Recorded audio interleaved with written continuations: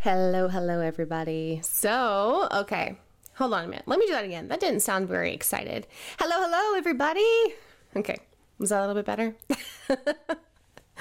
I realized after I said it, I was like, wow, that was kind of a crappy intro. Anyway, I really want to get right into it because it has been a minute since we talked about our leadership series, and it's really important and something I feel like we need to discuss and get really, down in the nitty-gritty and really dissect, because leadership, again, like I was talking about in my last podcast, is really one of those topics that is not discussed a lot in business. It doesn't matter what realm of business you're in. Even if you are a solopreneur, remember, the first person you have to lead is you. And if you can't do that, you can't lead anybody else. And so, even all of these things, even within this pyramid that we're talking about. So for those of you guys who did not listen to last week's episode, we are discussing the book. We're just discussing leadership in general, but I love the book, 5 Dysfunctions of a Team by Patrick Lencioni. If you don't have it, go get it. I think it's on Amazon for like $14.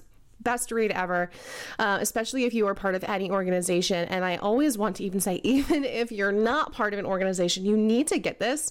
There are so many entrepreneurs and solopreneurs who skip out on leadership. They don't think that they need to because they're like, well, I'm not leading anybody, right? And they think that they don't have to study it, that they don't have to become students of leadership. And they most absolutely do. Absolutely. Because it's all about, 1, human connection. And 2, it's all about developing self-awareness, emotional intelligence, and ultimately, whenever you are studying leadership, you are studying yourself, you are studying other people. And so you are also leading somebody, whether you know it or not. But going back to my original statement, you are always leading yourself. And so if we're talking about this period right now, this triangle, these can all relate to you.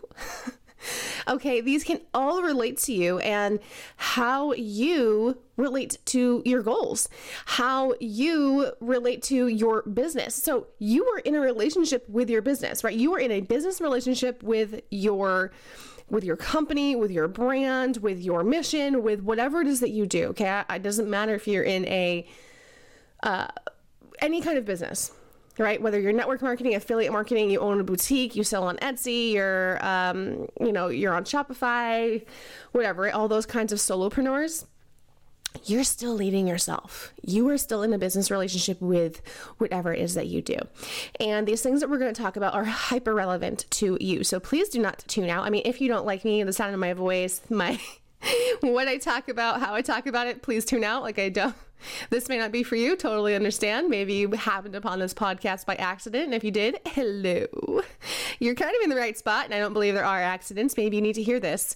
If you have been waiting with bated breath for me to finish this series, thank you so much for your patience. Life got so crazy yesterday. So a lot of us are entering back into school. We opted for homeschooling, not even virtual learning. Okay, guys, like straight up homeschooling. And so it has been an adjustment. We've homeschooled before, but it was a little bit different. They were a little bit younger. Now we're starting to develop attitudes. So homeschooling looks a wee bit different. But okay, we are just going to go and dive into this and dissect it or decode it. Also shout out to Christian, who is listening to this with her girls in the car. Hello, girls. Hello, Christian. They retweet or regram. She takes a screenshot of this every single time she's listening to it, tags me on Instagram, and always tells me that her girls are listening and says, oh, that's your girl, Courtney. So I wanted to give them a special shout out because I think that is absolutely adorable. I love it. I love that she listens with her girls, train them up young, teach them to be independent and free thinking and entrepreneurial. I love it. Okay, so for those of you guys who may remember, we discussed the absence of trust and invulnerability last week in that relationship triangle, or in that, leadership triangle.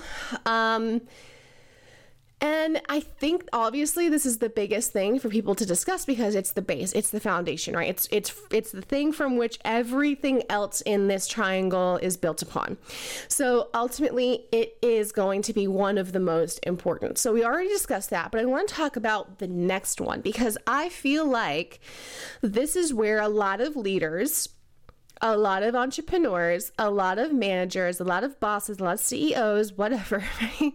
A lot of even in relationships, like we were talking about, this is even a great triangle to apply to relationships. As a counselor, as a therapist, I would even extract this triangle and say, wow, this is probably why a lot of relationships don't work. You can be translated in so many different ways. We have relationships with things and people. And so the next one is where a lot of people stop growing. Okay, so some people can learn to trust. Some people can learn to be vulnerable, okay, because it is a little uncomfortable. I totally understand that.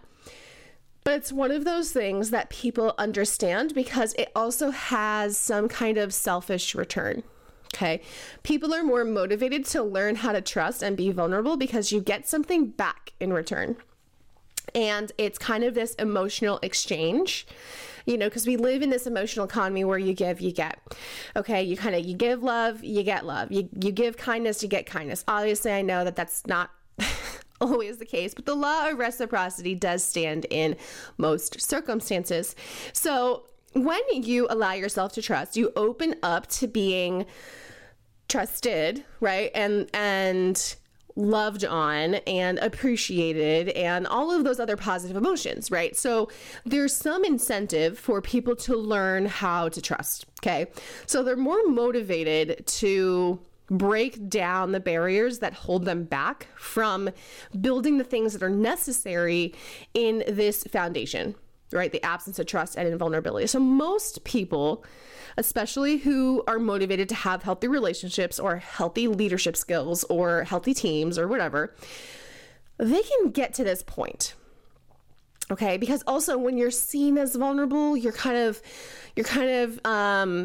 revered, and again, you're getting something in return. You're getting respect, you're getting appreciation, you're getting all those things. So it's selfish to a certain extent. And I also want to take away the negative connotation to the word selfish because it's okay to be selfish. We are humans. We are wired to think of ourselves. We are wired for self-preservation. Everything you do has the self in mind, even the most seemingly selfless acts. And it's okay. Okay? It is okay. So when I volunteer, I feel really good about volunteering. That's probably why I volunteer on top of all of the other amazing things and benefits that come from it.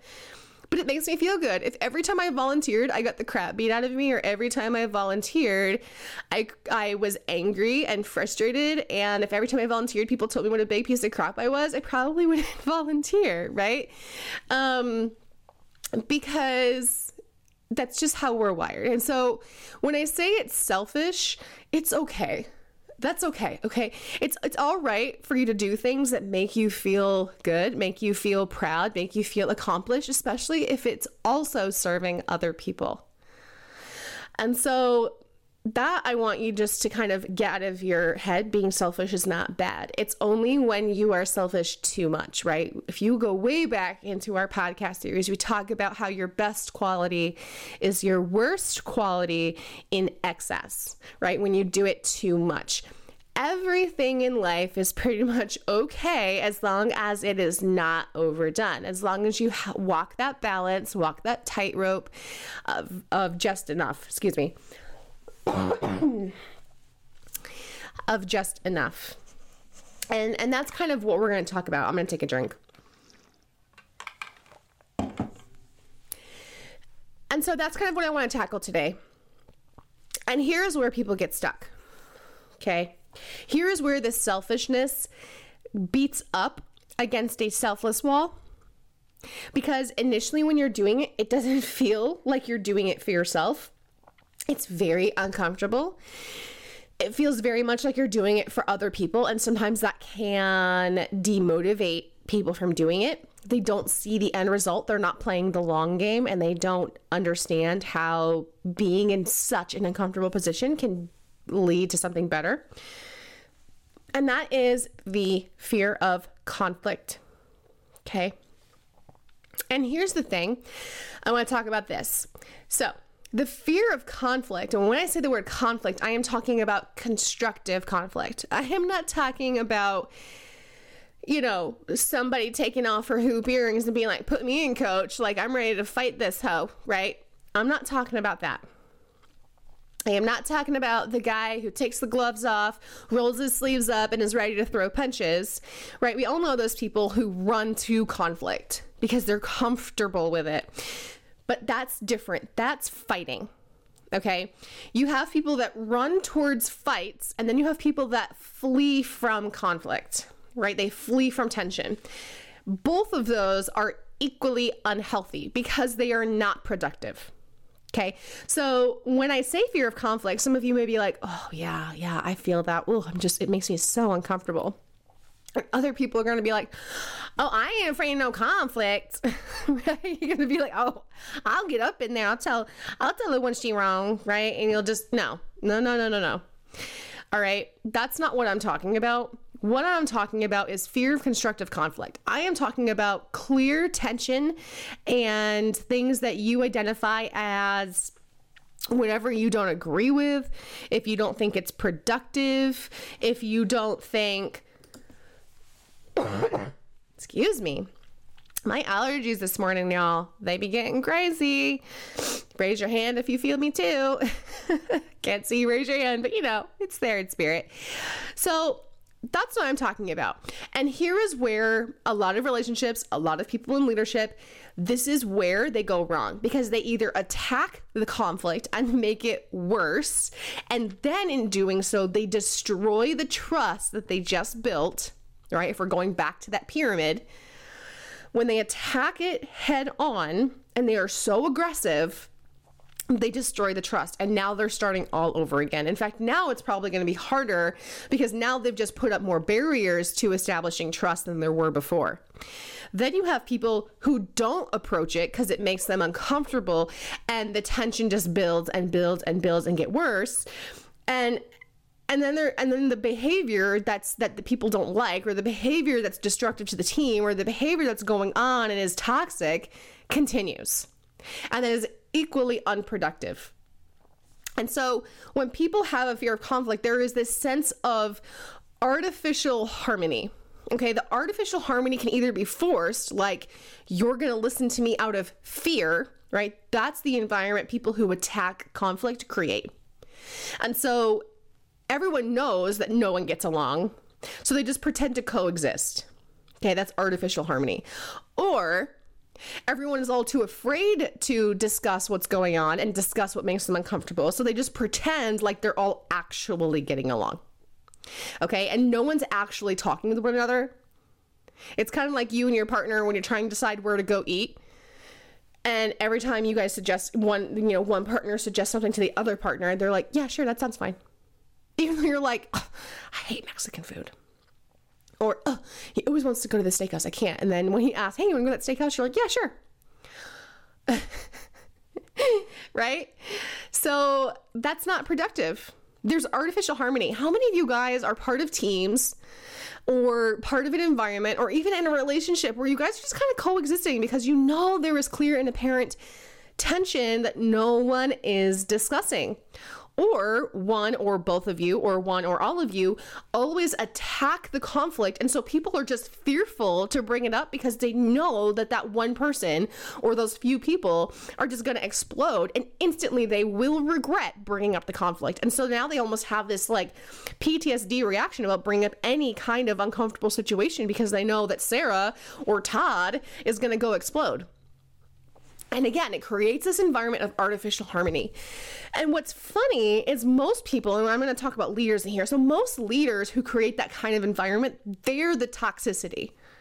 Instead of the leader that's trying to avoid the conflict where others are toxic. Don't get me wrong, the people who are not addressing it are just as toxic. right? Because they're not cutting it off. But the people who are doing the attacking, the people who are doing the reacting, the people who have strong emotions and put off others and scare them from bringing up any kind of tension-filled portion of, conversation or discussion or tension, they're the toxic person that everyone's avoiding.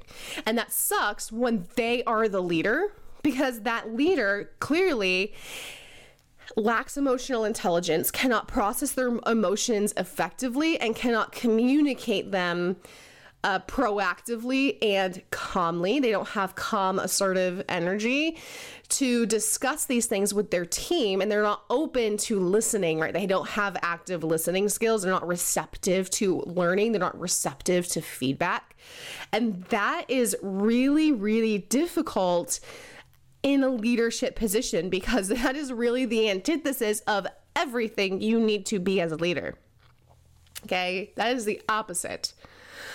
And so the sphere of conflict is where a lot of relationships, a lot of teams, a lot of people in leadership, management, whatever, this is where they falter big time. They don't even have time to try and build the other three building blocks of this triangle. They don't even get to that point.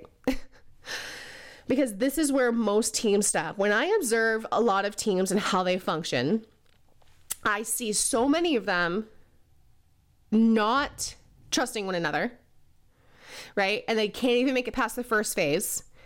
Those teams fizzle out before they even get a chance to do anything. Okay. Or they're in constant ruin. They're in constant drama and fighting. They're doing everything else but building a business. They're doing everything else but being productive.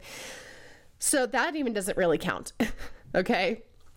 Because they're so caught up in the individual, in the personal, in the emotional, that they can't even look past that, which is why they're stuck. They're stuck before they even begin the game, right? They're stuck at the starting gate. However, most people, if they are in a work environment, if they have entered a business relationship in some fashion, they can at least get a little bit past that trust. They can establish some kind of trust, some kind of working relationship, and they enter into the conflict zone, and most of them get stuck there. And if you look at this, and if you're one of those people and say, well, not our team, ooh, I don't know. It's probably your team. Most people, okay, let me backtrack that. The people, especially the leaders and the people, the subordinates who are afraid of conflict, will say, oh yeah, that's our team. That's our team. Because they understand the tension. They know it's there. They see it. But the people who won't say that are the leaders or the people who attack conflict. They don't see it because they're like, oh no, I killed that tension. Oh no, I nipped that in the bud. Oh no, I don't allow that on my team. Oh no, that's not here. Okay, those people are blind to it because they think they take care of it. But here's the thing, it's not your job to take care of it. It's a team effort. Okay? And let's say you're a solopreneur. You're probably thinking, Courtney, I don't have anybody to have conflict with. Oh, yes, you do. Other people in your life that steal your headspace.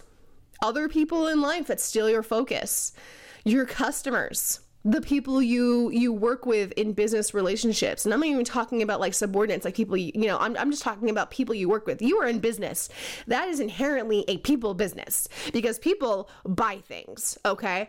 So you cannot address those things. You will not address them, or you will, and you will attack them, and your customer service will be crap, or people will not want to work with you. Okay. So even solopreneurs, yep. This applies to you. And here's the thing is you do not want artificial harmony to exist in your team because you cannot progress to the next step, to the next level in your business or in your journey to success. So not only can you not do that, but it just kills motivation. Kills motivation. When you have artificial harmony, no one has any kind of buy-in. No one wants to be a part of anything. They're simply coexisting, right? Going back to, the idea of relationships, when you're both just pretending to get along, do you have any semblance of a healthy relationship? No. Do you do the things that people in healthy relationships do? No. Are you happy and fulfilled? No. Okay. And so that's not the kind of environment in the workplace you want to curate, that you want to create. You need to tackle it head on. But what you need to do is you need to do it constructively. And what do I mean by constructively? I'm going to give you some tips, okay, about how to communicate when you are tackling a difficult issue. Okay, so number one is always, if you're the person who's expressing, okay, we're going to talk about two things. There's always the people who are receiving and the people who are expressing. First of all, you need to decide which one you are. If you're the one who wants to identify the tension, if you're the one who's experiencing it and it's causing you distress, you are the expressor. You are the person who needs to express how you feel. And that can be really difficult if you are a person who's afraid of conflict, okay? Because you want to just give permission to everything, like it's okay, it's all right, don't worry about it. Like that's not okay, right? Because not everything's not okay. We do need to worry about it, right? Or if you're the person who attacks, you're still the expressor, but you need to scale back how you express. You need to be more logical, less emotional.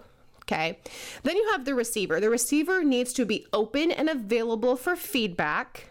They cannot be closed off. They need to be receptive, right? They need to have active listening skills, which means you cannot be thinking about your response. You cannot be rebuttaling in your head as they're talking, because that's not active listening. You're not truly listening to that person. All you're doing is letting them flap their gums, while your ear holes are closed and your brain is running 1,000,000 miles an hour. Stop thinking about how you're going to respond, or stop rebuttaling them in your head so you can actually listen. Okay, so you need to decide which one you are, the receiver or the expressor. When you are expressing, you need to write this down. If you're in the car, don't write it down, but come back to this later and then write it down. Number one is you need to use I statements. I statements keep the focus on how you are feeling instead of how you want to blame. Okay, they do not place blame. So here's an example of an I statement. Hey, Todd, I feel really frustrated when you don't address your emails to me specifically because I don't know who you're talking to. And I feel like when I don't respond to your emails, you might feel like I'm ignoring you, which leads to why we might have some communication. Okay, so I'm gonna go back. I feel blank when you blank, or when this happens, when you do this or when this happens, because blah, blah, blah. I feel blank when you blank because blank. Follow that script and nobody can rebuttal it, because no one can take away how you feel. No one can say, you don't feel frustrated. Right? I mean, you might get poor communicators, sure, and they're going to say that. But you need to express how you're feeling and why you're feeling it. Okay? And then take it even a step further and offer a solution. Right? I feel blank when you blank because blank. But I was thinking blank. But I was thinking if you reply to me specifically, or if you CC me, I'll know that you want a direct response from me, and I will understand that you want to hear from me, and I feel like there might be less miscommunication, right? I have this feeling, here's why I'm feeling it, but here's also my solution. Then you can say, but I'm interested in hearing your feedback. I'm interested in hearing your thoughts, okay? So number one is always using I statements if you are the expressor. Number two, keep the main thing the main thing. Oftentimes, what creates fights and what gets out of control and what creates poor communication is allowing the topic to go wayward, and now all of a sudden you're talking about something else, right? How many of you guys have been in a conversation or a fight with your spouse or a friend or whatever, and you start talking about doing the dishes, and then all of a sudden you're talking about, 5 years ago when you went to Dairy Queen and they ordered you a chocolate swirl instead of a vanilla swirl, and you know what I mean? All of us have been there. Because we allow ourselves to go off on these tangents. Because here's the thing, you probably didn't use an I statement, so somebody felt blamed. When people feel blamed, they have to project, they have to get defensive. When they get defensive, you feel like they're not hearing, so you need to come up with more proof as to how they actually do that, so you bring up another situation. When you bring up another situation, they feel attacked, so then they respond. When they respond, you don't feel heard, right? And you keep bringing up all these things, and then now you don't even know what you were talking about in the first place, and all you guys have succeeded at doing is pissing each other off, and then you walk away, and then you're like, we never solved anything. No one feels better about the situation. You didn't tackle the subject, and now everyone's just pissy. Right? I mean, raise your hand if it's true, because it's true. Okay? I see you raising your hand. That is why you need to keep the main thing the main thing. It's going to be difficult if somebody rebuttals because they feel like you're blaming them. Even if you're using great I statements, you can't help other people's emotional intelligence. If they feel blamed, they feel blamed. But you need to keep the main thing, okay? If you say, Todd, I feel frustrated when you don't title or when you don't tag me or whatever, like in your subject line, because I don't know that you're addressing the email to me and I feel like we're miscommunicating. And all of a sudden Todd's like, yeah, well, you never do it either. Remember last week when Sally was trying to remind us about doing whatever and you didn't even get the bagels, and then we had corporate and hedge funds coming into the blah, blah, blah, blah, blah, blah, blah, blah. And you're going to be like, no, I didn't, right? Don't you even engage. No, ma'am. No, sir. When they do that, you can say, I understand that it sounds like you feel really frustrated about that. And I'm sure that there'll be a time when we can talk about it, but I really want to stay on topic about this, because if we don't solve this issue, we won't be able to solve other issues. And if this person cannot stay on topic, then you can say, hey, it seems like you're not open and available for feedback. Maybe we can try again later. Okay? You need to take control of that. You need to address the conflict head on. You need to be productive. You need to use I statements. You need to keep the main thing. And thirdly and lastly, you need to maintain control of the conversation, and you need to steer and direct or end the conversation if it needs to. Okay? You don't need to keep beating a dead horse if the other person is not open and available for feedback. Now, here's the thing. For those of you guys who are the overly emotional responders, you might feel like if the person's not agreeing with you that they are defending themselves. Not the case. If the person is just not agreeing with you, that's okay. They don't have to. All they have to do is hear your point and why you feel that way. And when you offer a solution and then you say, but I'm also open to hearing what you think a possible solution may be. And then they propose a solution and you guys meet in the middle. It's also about compromise. Constructive conflict leads to constructive compromise. Okay? And we're gonna get into that in the next building block. So before we get too involved, we'll go ahead and we will end it right there. But I want to let you guys know, you need to have healthy conflict in your team, in your business, in your life in order to have a fulfilled life. Because if everybody is pretending to get along, nobody is actually getting along. Okay? If you try to please everybody, you actually please nobody. If you're the leader who can't stand up for yourself, who can't stand up for other people, who can't protect the culture of your team and the sanctity of that, you end up losing trust. So here's the interesting thing. You need trust in order to move on to having that healthy conflict. But if you cannot have healthy conflict, you innately and inevitably destroy the trust. And so it is this two-way street that you are constantly working on and building at the same time. People think just because you start off right at the bottom, at the base of the pyramid, and you build trust and you move up, right, that you never move back down. Au contraire. All you end up doing is working two at the same time. So now when you're working on conflict, you're also keeping that trust. You're maintaining that trust. You're working on those two building blocks. Then when you move up to the next one, not only are you working on that, but you're also simultaneously maintaining the constructive conflict and ensuring trust. Then you move up to the other one and so on and so on. So it's not like you're only ever building one at a time. The only time you're ever building one is in the beginning when you're building trust. Every other time after that, you're building more than one at the same time because you're building a new one, but you're strengthening the others. So if you cannot have constructive conflict, or you have one instance where you have poor communication in a conflict-filled situation, you are destroying trust. Excuse me. And that is almost more devastating than not having any trust to begin with. Okay? If you meet a stranger, right? You don't trust them. You don't know them. Right?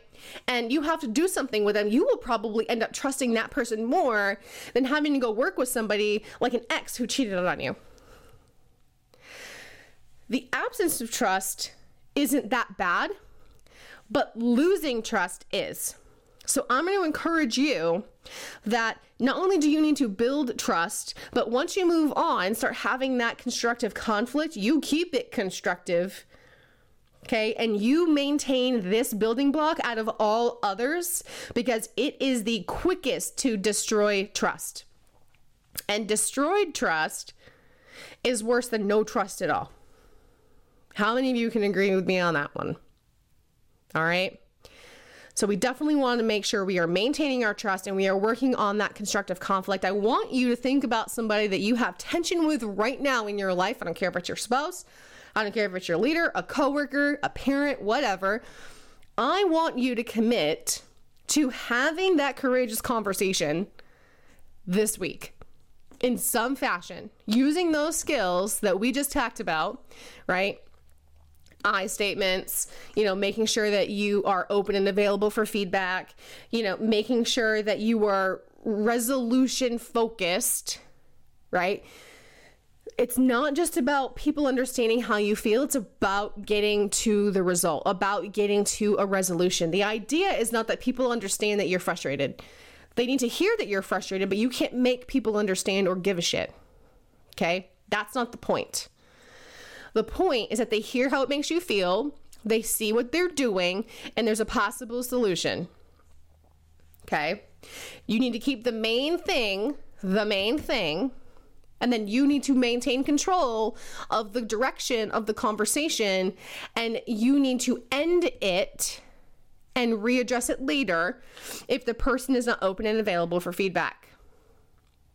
Because if not, you allow the conversation to go wherever it goes, and you can't let the conversation take on a life of its own. You need to maintain control of it. So I want you to practice those things today, tomorrow, the next day, sometime this week, until the next time we meet. And I want you to continue doing that and not being afraid of conflict, not being afraid to have those difficult conversations. The more you do it, the easier they get and the less personal you take it. You cannot take other people's emotions and offense personally, because going back to that selfish conversation, that's selfish. You're going to make it about you. You are going to make my frustration and my inequities and my tension and my decisions and all those things. You can't take them on as yours because they're not yours. And that's what offense does. When you take things personally, you're making other people's emotions your emotions. And that's pretty selfish. That's pretty egocentric when you think about it. And so you need to keep the main thing. All right. If you found value from this podcast, do me a favor. I would love to hear what you thought of it. And also creating more awareness about this podcast helps me keep it ad-free. I get emails all the time about putting ads in this, and I really don't want to because I feel like it disrupts your listening experience. But it does cost me to do this, and I know that that's why people usually do ads. Totally get it, but I really don't want to. So I will keep churning out free content if you guys can churn out free support. So go ahead, take a screenshot of whatever you're listening on right now. Tag me at thecourtneyrogers.co. If you are tagging me on Facebook, you can go ahead and find me there at The Courtney Rogers. And let me know what you thought about it. Let me know your thoughts. Let me know your biggest takeaways. And even give me suggestions about things that you would like to hear about in the future. So thank you again for listening, guys. As always, you guys are awesome. You are what keeps this podcast going. If we had no listeners, there would be no reason to have it. So thank you guys so much. I hope, again, you found some value in this. And don't be afraid to have those hard conversations. They get less difficult as you practice them, I promise. So I will catch you guys in the next episode.